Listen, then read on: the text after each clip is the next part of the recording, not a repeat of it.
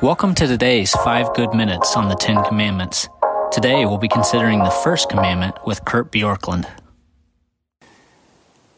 As we come to the end of our first week of the 10 Commandments and the first commandment, you shall have no other gods before me, I want to circle back to this idea that we naturally are drawn to not having God as our object of worship. Romans chapter 12, verses 1 and 2 are well-known verses. Here's what it says. I appeal to you, therefore, brothers, by the mercies of God, to present your bodies as a living sacrifice, holy and acceptable to God, which is your spiritual worship.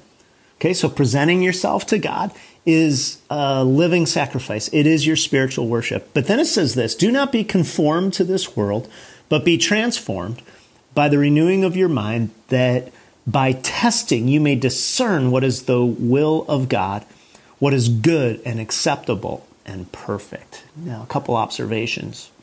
The phrase, do not be conformed, is a passive verb in the original language. And what that means is that is the natural pattern of the world. So just simply living in the world will tend to produce a conformity, a mold that will cause us to not want to worship God.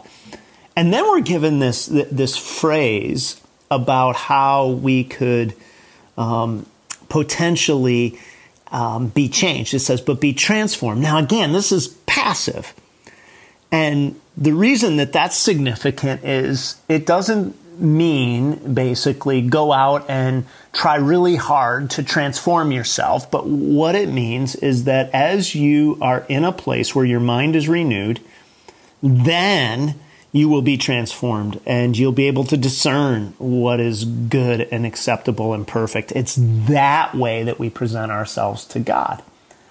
So my question, just as we come to the end of this first week, is what is it that you can do to continue to allow God's word to speak into your life? Now, the fact that you're on 5 good minutes today is one of those steps. You're just saying, I'm taking 5 minutes to take in the word.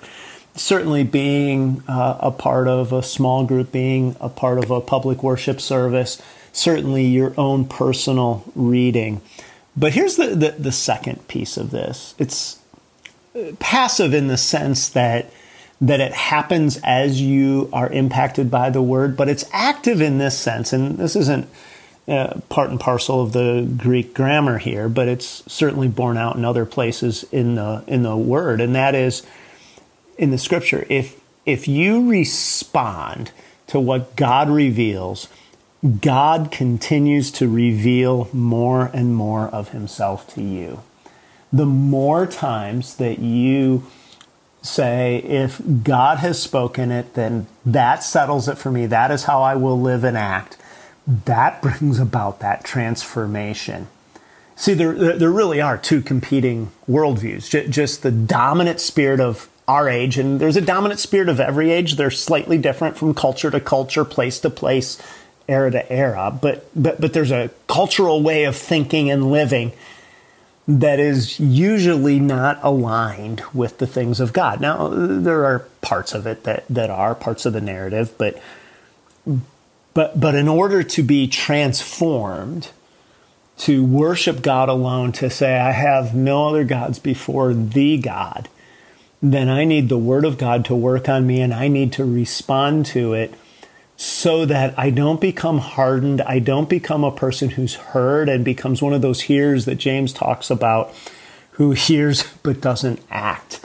In fact, that is what James says very pointedly about this, to not just be hearers of the word, but to be doers of the word as well.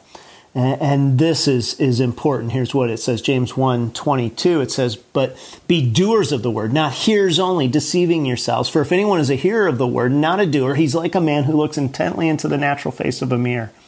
But he looks at himself and at once goes away and forgets what he was like.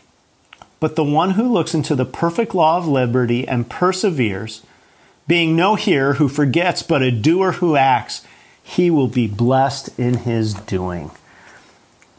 I want to be the kind of person who responds to the Word of God when it speaks into my life, and that will transform me to be a worshiper of God.